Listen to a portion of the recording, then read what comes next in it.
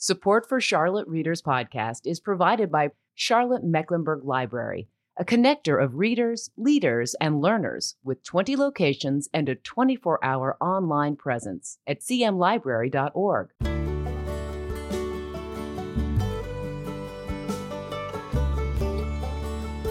Welcome to Charlotte Readers Podcast, where authors give voice to the written words.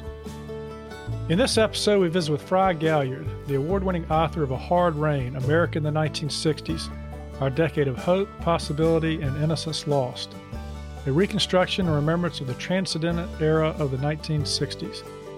Gaillard explores tragedy and hope through the political and social movements of the times, from civil rights to black power, feminism, and the Vietnam War protest, as well as the arts, literature, science, and religion. Hal Raines, former executive editor of the New York Times and winner of the Pulitzer Prize, had this to say about the book. A child of the 60s and one of the leading civil rights reporters of his generation, Frye Gaillard has given us a riveting tour along what he calls the fine line between history and journalism. A Hard Rain is essential reading for a time when an American president has willfully ignored the hard-earned lessons from our passage through the most tumultuous decade of social change since the Civil War. My name is Landis Wade, and I'm the host of this podcast. I'm a recovering trial lawyer turned author turned podcaster of books and stories, and I really appreciate you being here with us today. You can find out more about me at my author website, landiswade.com, and I'd love to have you visit. For all things related to the podcast, check out charlottereaderspodcast.com. You can find a lot of great resources there. We have show notes of every episode with pictures of the authors, photographs of their book covers, links to their websites and social media, and more. And we have the community blog there. It's a collection of readerly and writerly content provided by writers in the community and authors who've been on the show. And you can sign up for the book report at our website, charlottereaderspodcast.com. We send it out every 2 weeks. It's free. We don't spam you. That takes way too much time. We just keep you updated on what's going on with the podcast, provide a dose of inspiration, provide some free content from time to time, some links and other fun stuff related to the reading and writing world. We're a proud member of the Queen City Podcast Network and the Authors on the Air Global Radio Network, a collection of author-hosted podcasts putting out this kind of content to a worldwide audience. And you can find us pretty much anywhere you like to listen to your podcast. You can also check out our Patreon page. That's patreon.com/Charlotte Readers Podcast. This is a place where we provide exclusive content for our supporters. For just a few dollars a month, we provide access to exclusive audio interviews between me and authors who have appeared on the show, where they share their wisdom about writing and the business of writing. It's a great way to get a good education if you're a lifelong learner like I am. But enough with this prologue. Let's meet today's author. Frye, welcome to the show. Thank you very much, Landis. I'm glad to be with you. Yeah, and Hard Rain, you won a lot of awards with that book, winner of the F. Scott and Zelda Fitzgerald Museum Literary Prize, Governor Arts Award, Alabama State Council of the Arts, and congratulations on the book and the awards. Well, I appreciate that. It was, it was kind of a. This book was both personal and and much broader than personal. Yeah. It was, this was the 1960s was kind of the coming of age decade for me when I went from being I think I was in junior high school when the decade started and was just graduating from college when the decade ended and sort of thinking about becoming a writer. And I knew after living through those times that what had happened then was the kind of thing that I wanted to, devote a career to writing about. Yeah, and we're going to talk a little bit about that and how the 60s influenced you. But first, I want to tell you that I really enjoyed the book. It reads like a novel. I have to say, though, that I read about 300 pages and also read the last 3 chapters, and I hadn't gotten fully through it. I mean, this thing's 625 pages, and I'm just wondering, it's going to be my little encyclopedia, because it doesn't read like encyclopedia to pull off the shelf and check on different aspects of the 60s. But I'm curious, how long did it take to research and write, and did it wear you out? Yes, it wore me out. That's the first thing. Yeah. I worked on it actively for 3 years. That is to say, probably working on it 6 days a week, every week for 3 years. So it was a big undertaking, and it kept growing. I thought I remembered all of the relevant stuff, and kept discovering that I didn't. As I sort of built the plane as I flew it. I had to write, but I had to keep researching, and as I did all of that, the story just kept growing. And I was sure when I turned in a manuscript that was almost 800 typed pages that the publisher would say, "Well, yeah, okay, but you have to cut this," and they didn't, which was great for the story arc, but I guess a challenge for all readers, even if they're interested readers like yourself. It's a lot of Well, words.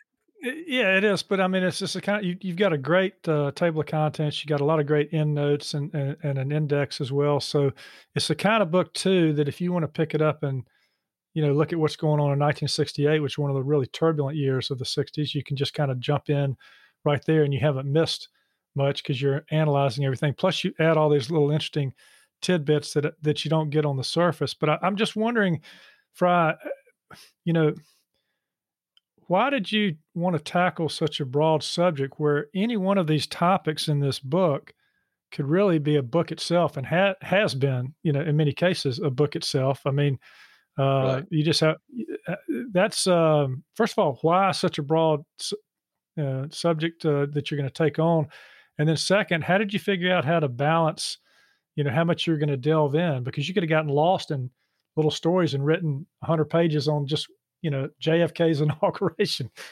Sure. Yeah. One of the things as I was kind of sifting back through the time period and I knew I wanted to write something. I didn't know exactly what I wanted to write. And I spent a couple of years, even before the hard 3 years that I described to you, sort of thinking about it and gathering string and trying to figure out, exactly how I wanted to approach the whole thing.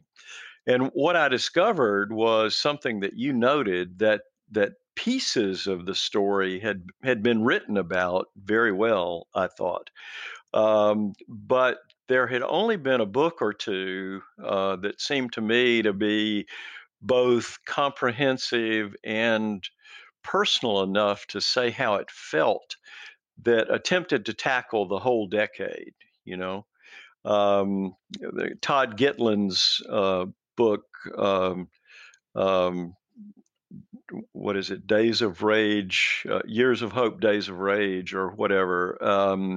It was Gitlin, who's now a brilliant academic writer, was then an activist with Students for Democratic Society, and so his book is very it's a beautifully written political memoir slash history of that time. And thought that I wanted to be, in some ways, even broader than that. That while politics and social movements, the war, civil rights, black power, feminism, environmentalism, all of those things needed to be explained, I also wanted to write about music. And I wanted to write about sports, and I wanted to write about the space race, Mm, and all of those kind of things. And so I just decided to go broad, go yeah. big, go broad, and and and then that raised the question, okay, well, how do you organize something that sprawls into different categories like that, And I thought about that for a long time before coming up with an answer. And then I realized I'll write about it the way we experience it, which is in a chronological sequence. First we lived through 1960, and then we lived through 1961, and then 62.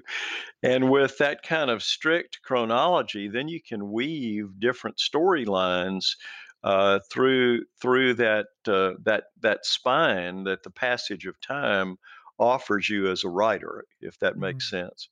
Yeah, it does. And as a recovering trial lawyer who's always been a linear thinker, I thank you for that. I appreciate Right. Yeah. I Yeah. appreciate that Yeah. chronology. I can pick it up in whatever year I want to pick it up in and start reading. That's right. Right. So we're going to talk about some of the things like you mentioned, music and sports in just a moment. But I want to talk about an aspect of the book that's I think a little thematic because the '60s was a period of change, and it seems like Right. change has been kind of a theme in your own life. You went from being a reporter to an editor at the Charlotte Observer for many years, then you shifted and took that leap to become an author full time, and then you were writer in residence, teacher. You've written books that focus on political issues and struggles, and then later you wrote some some country and folks song. Yeah, I mean, there's a lot of change going on. So I kind of want to start with this theme of change for a minute because it's really Hmm. a part of this book, and say, if we start in the '60s with the young Frye Gaillard, there's a scene on page 136 of the book where you kind of weave memoir into this story, which you do throughout the book,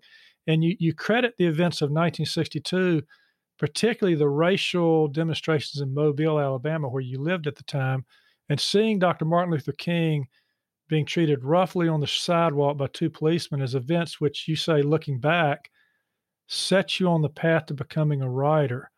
Um, can you talk about that for a moment? Also, how it said, how it made you feel in the book that history had a face and a face had the power to touch your conscience.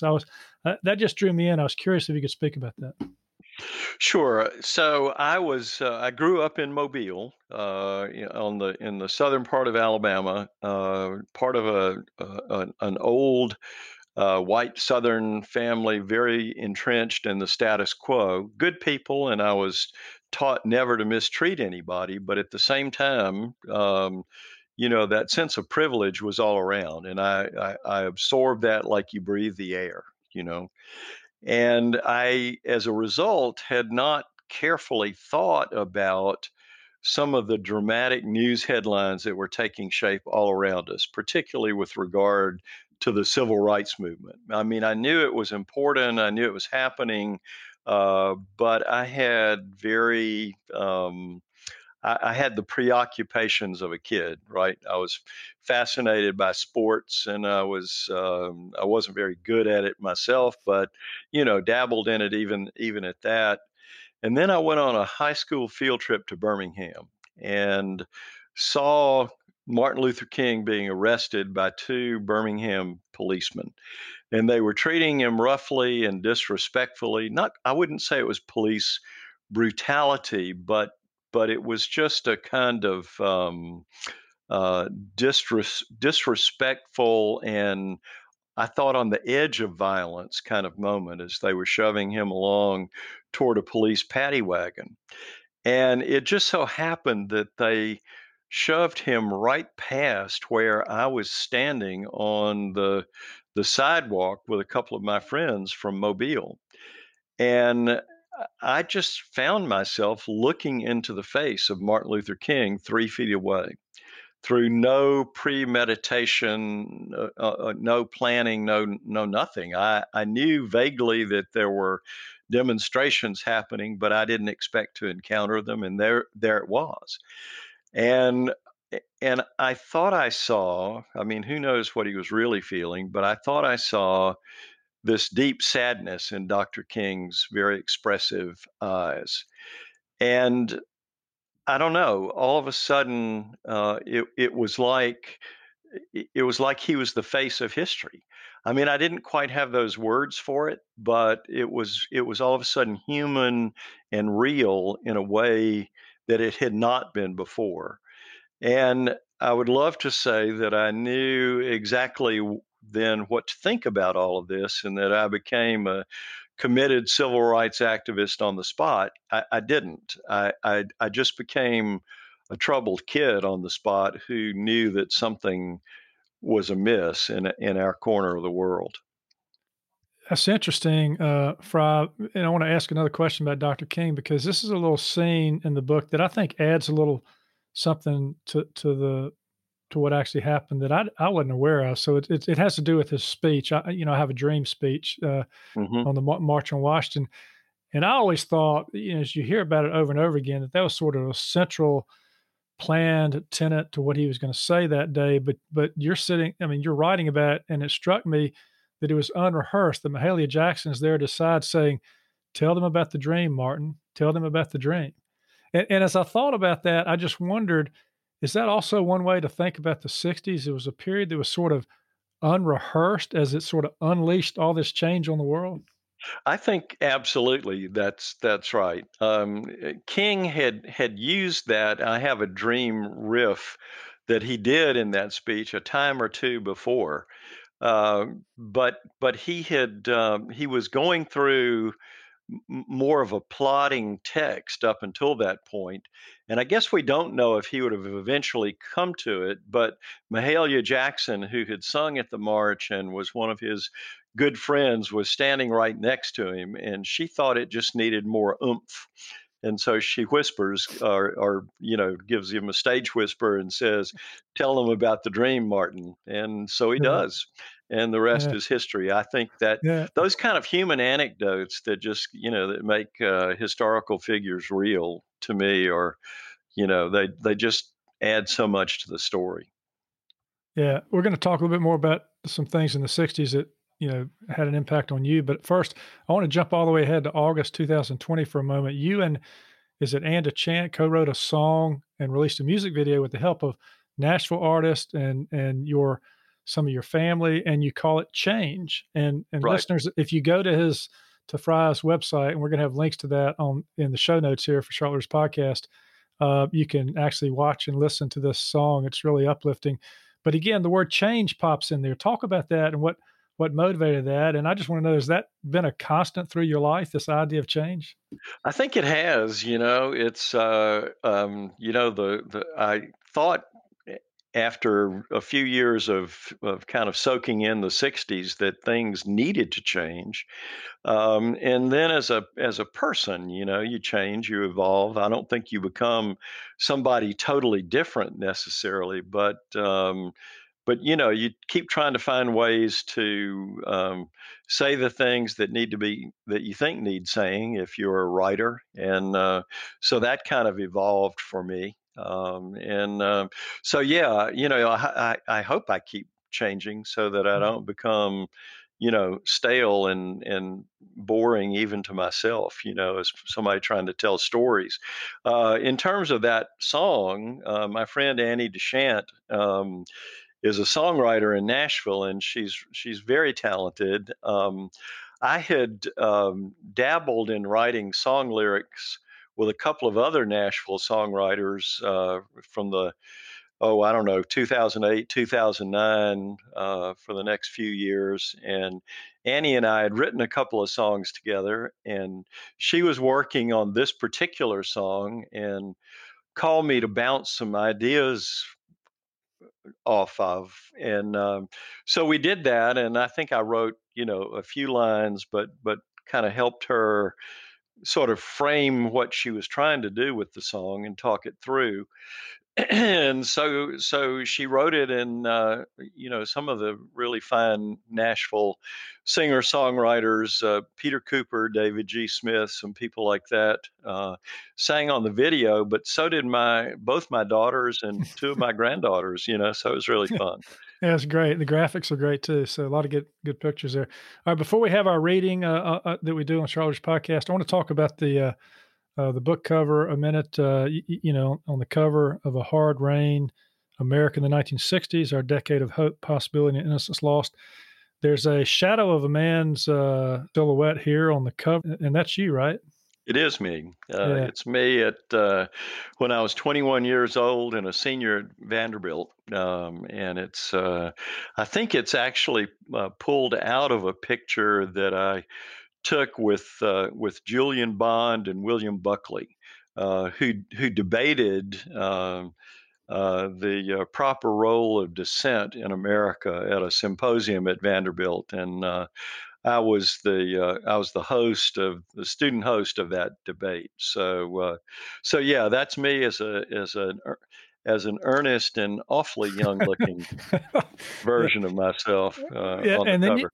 And then you've got little thumbnails on there of different, iconic figures from the '60s. You've got, you know, Kennedy. John, You've got yeah, John Kennedy. You've got Bob Dylan, Martin Luther King. Looks like Lyndon Johnson, Malcolm X, Janis Joplin, Robert Kennedy, and Gloria Steinem. Did I get that right? Yeah. you did. Yeah. You did. Okay. Yeah. Yeah. And it also looks like I'm just looking at this, visually, but it also these little thumbnails start at the sort of the top of your head and sort of spill out at the bottom, almost like they're sort of in your consciousness. There is that how you were thinking about it? I think it's how the artist who did the cover was thinking about it, Yeah, and yeah. I probably hadn't thought of it that creatively, but yeah, that's a good way to look at it. Good, good. Well, now that we got the book cover squared away, and let's do a little reading here. This is going to be from your preface of the book, I think. Right. And so, whenever you're ready, Frye, give us a little taste of what this book is about. Okay. There are many different ways to remember the 1960s, and this is mine. I have used interviews, journalistic accounts, and the work of other scholars and memoirists to add flesh to the bones of personal recollection. I've set out to capture in these pages, for those who lived it and wish to remember, and for those who didn't but still want to know, the competing story arcs of tragedy and hope. There was in these years a sense of a steady unfolding of time, as if history were on a forced march, and the changes spread to every corner of our lives. As future generations debate the meaning, and I also seek to do some of that here, I hope to offer a sense of how it felt. For me, this is history of a personal kind, the story of a decade in which I came of age and in which my professional aspirations took shape. I graduated from college in the terrible year of 1968, a year in which two assassinations altered the psyche and spirit of the country in ways from which we have not yet recovered. I knew as a journalist beginning my career in that year that I wanted to write about these things and that the line between history and journalism was thin. In many ways, I think everything I've written is rooted in that time. Thus, I offer within these pages one writer's reconstruction and remembrance of a transcendent era, one that, for better or worse, lives with us still. I remember a cold and rainy night in 1968 when Robert F. Kennedy came to Vanderbilt, the university where I was then a senior, contemplating a career as a writer. Kennedy was running for president of the United States, lifting again the torch of his brother, who was murdered 5 years earlier in Dallas. You could hear the echoes of JFK, the same affront to smugness, the same call to something better, but perhaps with another dimension as well. For there was in the message of the younger Kennedy a passionate identification with people who hurt. As he said, there are millions of Americans living in hidden places whose faces and names we will never know. But I've seen children starving in Mississippi, idling their lives away in the ghetto, living without hope or future amid the despair on Indian reservations with no jobs and little hope. I have seen proud men in the hills of Appalachia who wish only to work in dignity, but the mines are closed and the jobs are gone, and no one, neither industry or labor or government, has cared enough to help. These conditions will change, those children will live only if we dissent. So I dissent, and I know you do too. I remember as clearly as if it were yesterday his Massachusetts twang, the jab of his forefinger and the tousle of his hair, the enigmatic intensity of his icy blue stare. But there is something I remember even more. When Kennedy arrived at the airport that night, a massive crowd was waiting there. I never heard an official estimate of the numbers, but it took him nearly half an hour to walk from the gate set aside for his plane to the car that was waiting for him outside. It was a journey accomplished a short step at a time through a crowd of people screaming out his name, many of them desperate to shake his hand or merely to touch him as he inched slowly past. It was hard in the delirium of that scene not to think of the afternoon in Dallas, November 22nd, 1963, when Robert Kennedy lost a brother and the rest of us lost a president, and shared in the shattered grief and disbelief. Everybody I knew who was alive that day can recall exactly where they were and what they were doing when Walter Cronkite delivered the news. President Kennedy died at 1 p.m. Central Standard Time. I marveled in 1968 that another Kennedy would move so willingly through the throng, even if the hysteria on this occasion were friendly.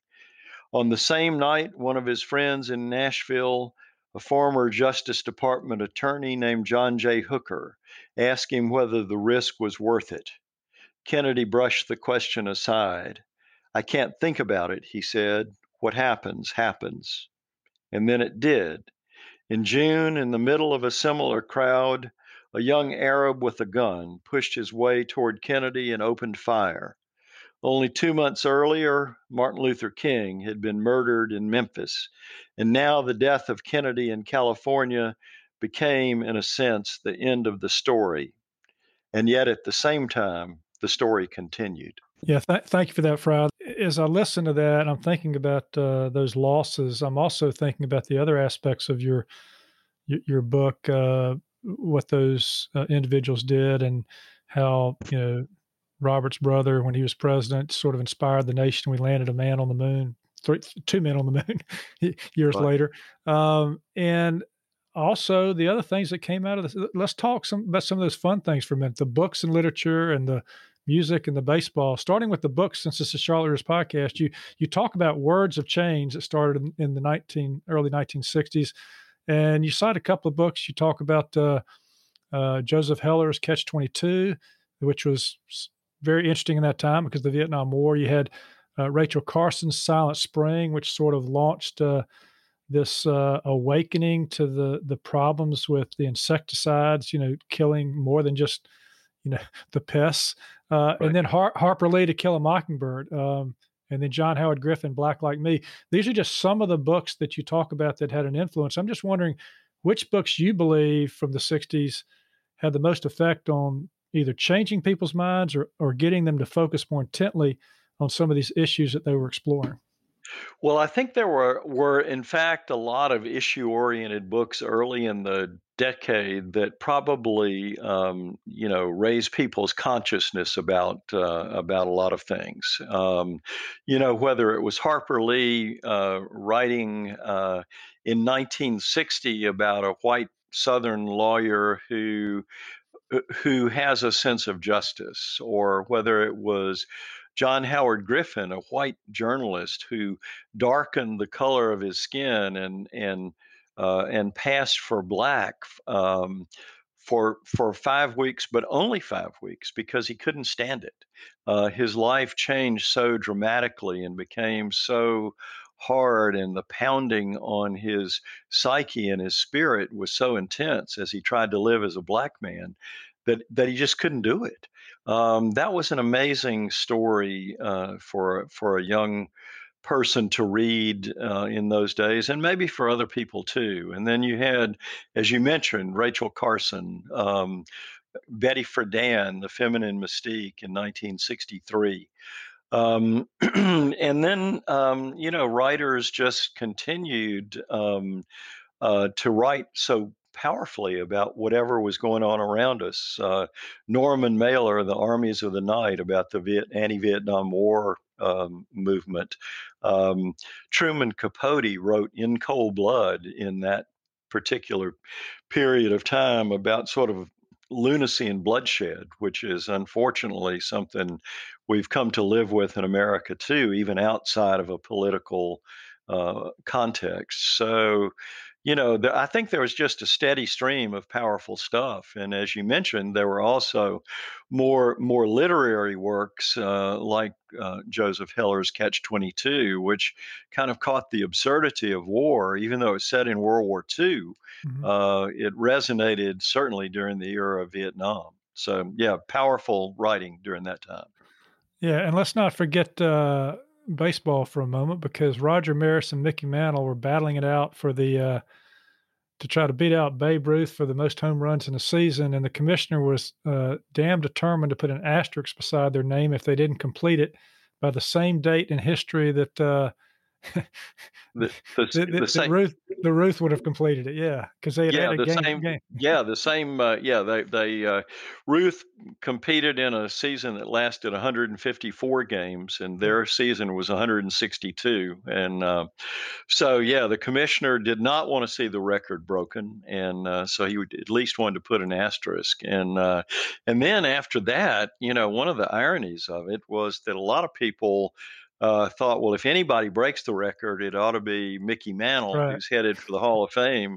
And instead, it was this blue collar guy from North Dakota, Roger Maris, who did it. And probably his biggest cheerleader was Mickey Mantle. They were great teammates, and so that was another dimension to the story that I thought was pretty strong. Yeah, and then we can't leave the 60s without talking a little bit about the music. You mentioned this earlier. You've got on your website, you've got a link to a Spotify playlist for the Hard Rain Readers soundtrack. Right. It's every song that's mentioned in the book. So yeah, and you've also got a little brochure here, and I just just the artist, just to go through some of these. I mean, of course, Elvis Presley is coming into his own in the 60s. You've got Sam Cooke, who, as you says, brings to life the Southern Chain Gang. And then, of course, Patsy Cline with her song Crazy that was written by Willie Nelson. And then, of course, we get all of these ballad artists, Bob Dylan, Hard Rain, right? Hard Rain's Gonna Fall. Right. And you got Pete Seeger and Joan Baez. And of course, then comes the Beatles with the British invasion. You told some interesting stories about Ed Sullivan and them. Do you want to say anything about that?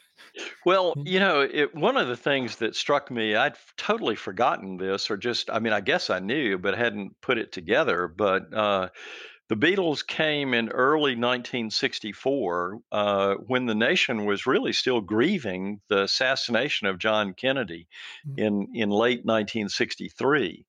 And Paul McCartney, who is a very reflective, kind of open-hearted sort of guy, was very aware of this and talked about it in one of the interviews before their appearance on the Ed Sullivan Show.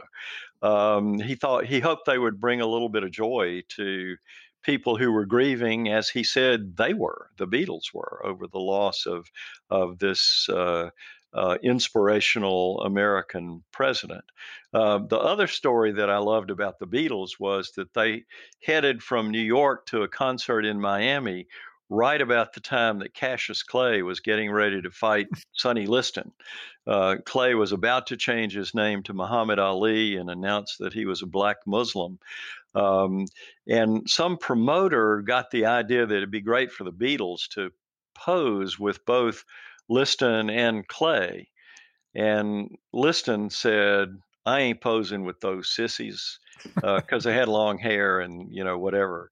But Clay thought it was cool, and so he and the Beatles meet in the workout ring where he's training for the fight, and he has on his boxing gloves, and he delivers a playful tap to the chin of one of them. I believe it was George Harrison, but I can't remember for sure.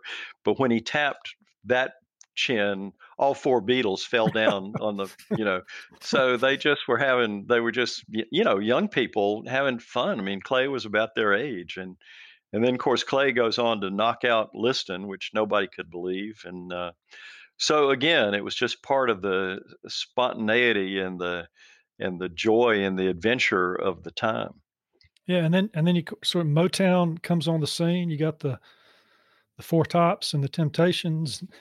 The Supremes. And you got the Beach Boys that are coming along. And don't forget Johnny Cash. He released some albums. And, of course, we talked about change. But Dylan wrote his piece, The Times They Are Changing. And then here come the Byrds and, Turn, Turn, Turn. And it's just, I'm looking at all these artists here. I'm thinking, this is a lot of great music out of one 10-year period, yeah. 1 10-year period, sure. And then it ends with Woodstock, in 1969. And, and Woodstock ends with Jimi Hendrix doing that iconic version of the national anthem, a solo electric guitar version of it. So just, amazing stuff, I think. which is really interesting to go back and listen to, but it was controversial, at the time for him to do something like that. Right. Okay, so structure of the book, just for our listeners a little bit, we've got 3 parts to it. The first part is possibilities, and it carries you from about 1960 to 1963. The second part is inspiration and loss. It's 1964 to 1968. And then the third part is the unfinished story. You cover the period 1969. Lots going on then, up and down, Woodstock, the Manson murders, My Lai massacre, the wars going on. It was really kind of a turbulent. It wasn't sort of a happy ending to your your No. book here. No. And so let's reflect just a moment on the ending of the story of the 60s and what it may have propelled us forward to. Well, there was a lot of dark stuff happening in the 60s. There were in the late 60s. There were in 69 there was, I guess, the triumphant landing of Americans on the moon, and a reminder of the faith of John Kennedy that we could do what we set out to do.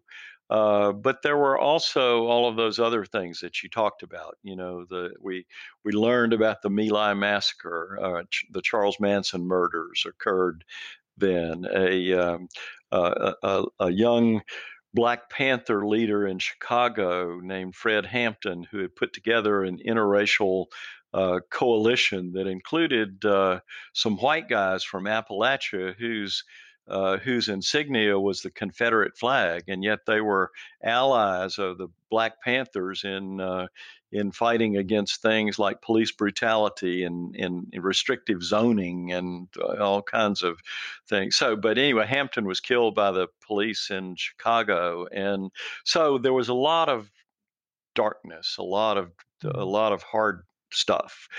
But things continued, and so one of the measures of hope that still survived was that 3 politicians, two Democrats and 1 Republican, ran for Southern governorships on progressive platforms and won. You had Linwood Holton, a Republican in Virginia, Jimmy Carter, a Democrat in Georgia, and Reuben Askew, a Democrat in Florida, who was named by Harvard University as one of the 10 greatest governors of the 20th century in the United States.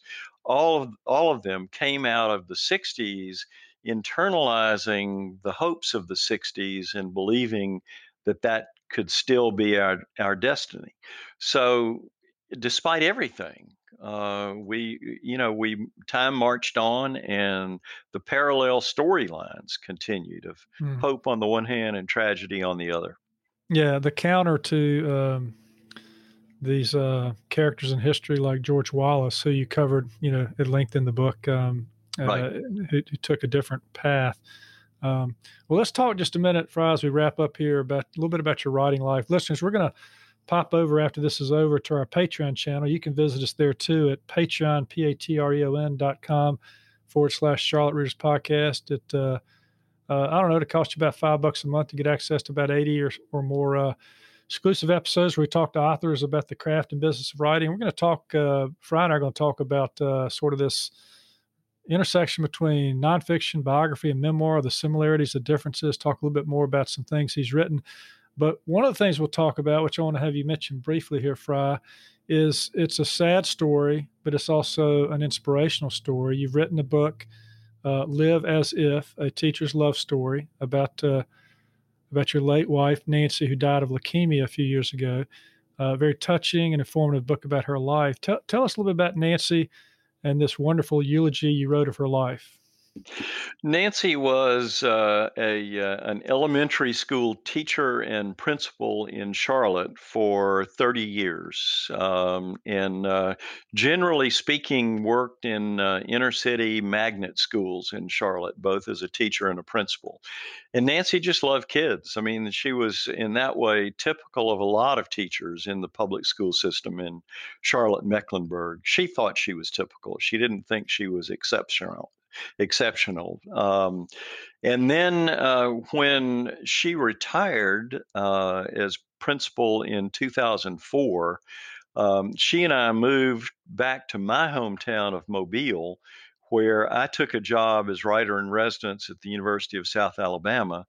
And she took a job on the faculty of the College of Education at that university, pursued her doctorate. She had her master's, but she pursued her doctorate and earned it at the age of 67 at the University of Alabama. She was happy to take a good bit of credit for the fact that they won 3 national championships in football while she was there. So, yeah, Nancy was an amazing human being, and some of the book deals with the way she handled her journey with leukemia. A lot of it just deals with the joy of her life as an educator and her belief never dimmed or diminished in the importance and the possibility of public education. Yeah, I loved how, and I read that book too, and I loved how you told this story and how she always was looking for something else to do. I mean, got her, I think, doctorate close to age 68 or 9, right. And even had a conversation with you about doing it. And you said, yeah, go for it. But she was just continuing to do these other things and continuing to look after the people that she was teaching. And the reason I mentioned, in addition to that, the inspirational side of this, the title of the book is sort of what I think you're saying she lived her life by. Gandhi's lesson: live as if you were to die tomorrow, learn as if you were to live forever. Is that how she lived her life? Yeah, it is, and it was it was really fun and a delight to watch that up close and personal. Yeah. Well, I'm sorry for your loss. I appreciate it, Landis. Thank you. So one last question here in our writing discussion before we go somewhere. If you could tell your younger writing self, Frye, something very helpful that might have helped your younger writing self had you known it after all your many years of experience, can you boil it down to anything? Don't expect it to get any easier. Okay. It's not very encouraging advice. Exactly. It's just it's and I would say this to anybody who's a younger person thinking they might want to write, but not being sure. If you want to do it because you've heard that writers get rich and famous, you might want to rethink that. I can tell you from personal experience that neither is guaranteed. But if you want to end up with a lot of books on your shelves, like I see in your background and like in my background, try being a writer. Yeah, go for it. Yeah. Go for it. Okay. Well, look, this has been a great, I really enjoyed both these books and appreciate you spending time with us. Look forward to talking with you on Patreon here in just a minute. But Frye, I want to thank you for being a part of Charlotte Readers Podcast. Thank you so much for having me. I appreciate it. Well, that's it for today. Another fine author giving voice to the written words. You can subscribe to this podcast for free at Apple Podcast, Stitcher, Spotify, iHeartRadio, and most any podcast platform you like to listen to your podcast on. If you like what we're doing, please consider leaving a short written review on Apple Podcasts or the podcast platform of your choice, because when you do, our authors' voices travel much farther and wider in podcast land. And if you're inclined to help us help authors give voice to the written words, and you'd like some member-only content cultivated by our authors and me as our thanks, please consider becoming a member supporter. You can find out how to become a member supporter and more about today's show and all previous episodes at charlottereaderspodcast.com. Thank you for listening. We really appreciate it. I'm Landis Wade for Charlotte Readers Podcast. Charlotte Readers Podcast is a member of the Queen City Podcast Network, powered by OrthoCarolina. For more information, go to queencitypodcastnetwork.com.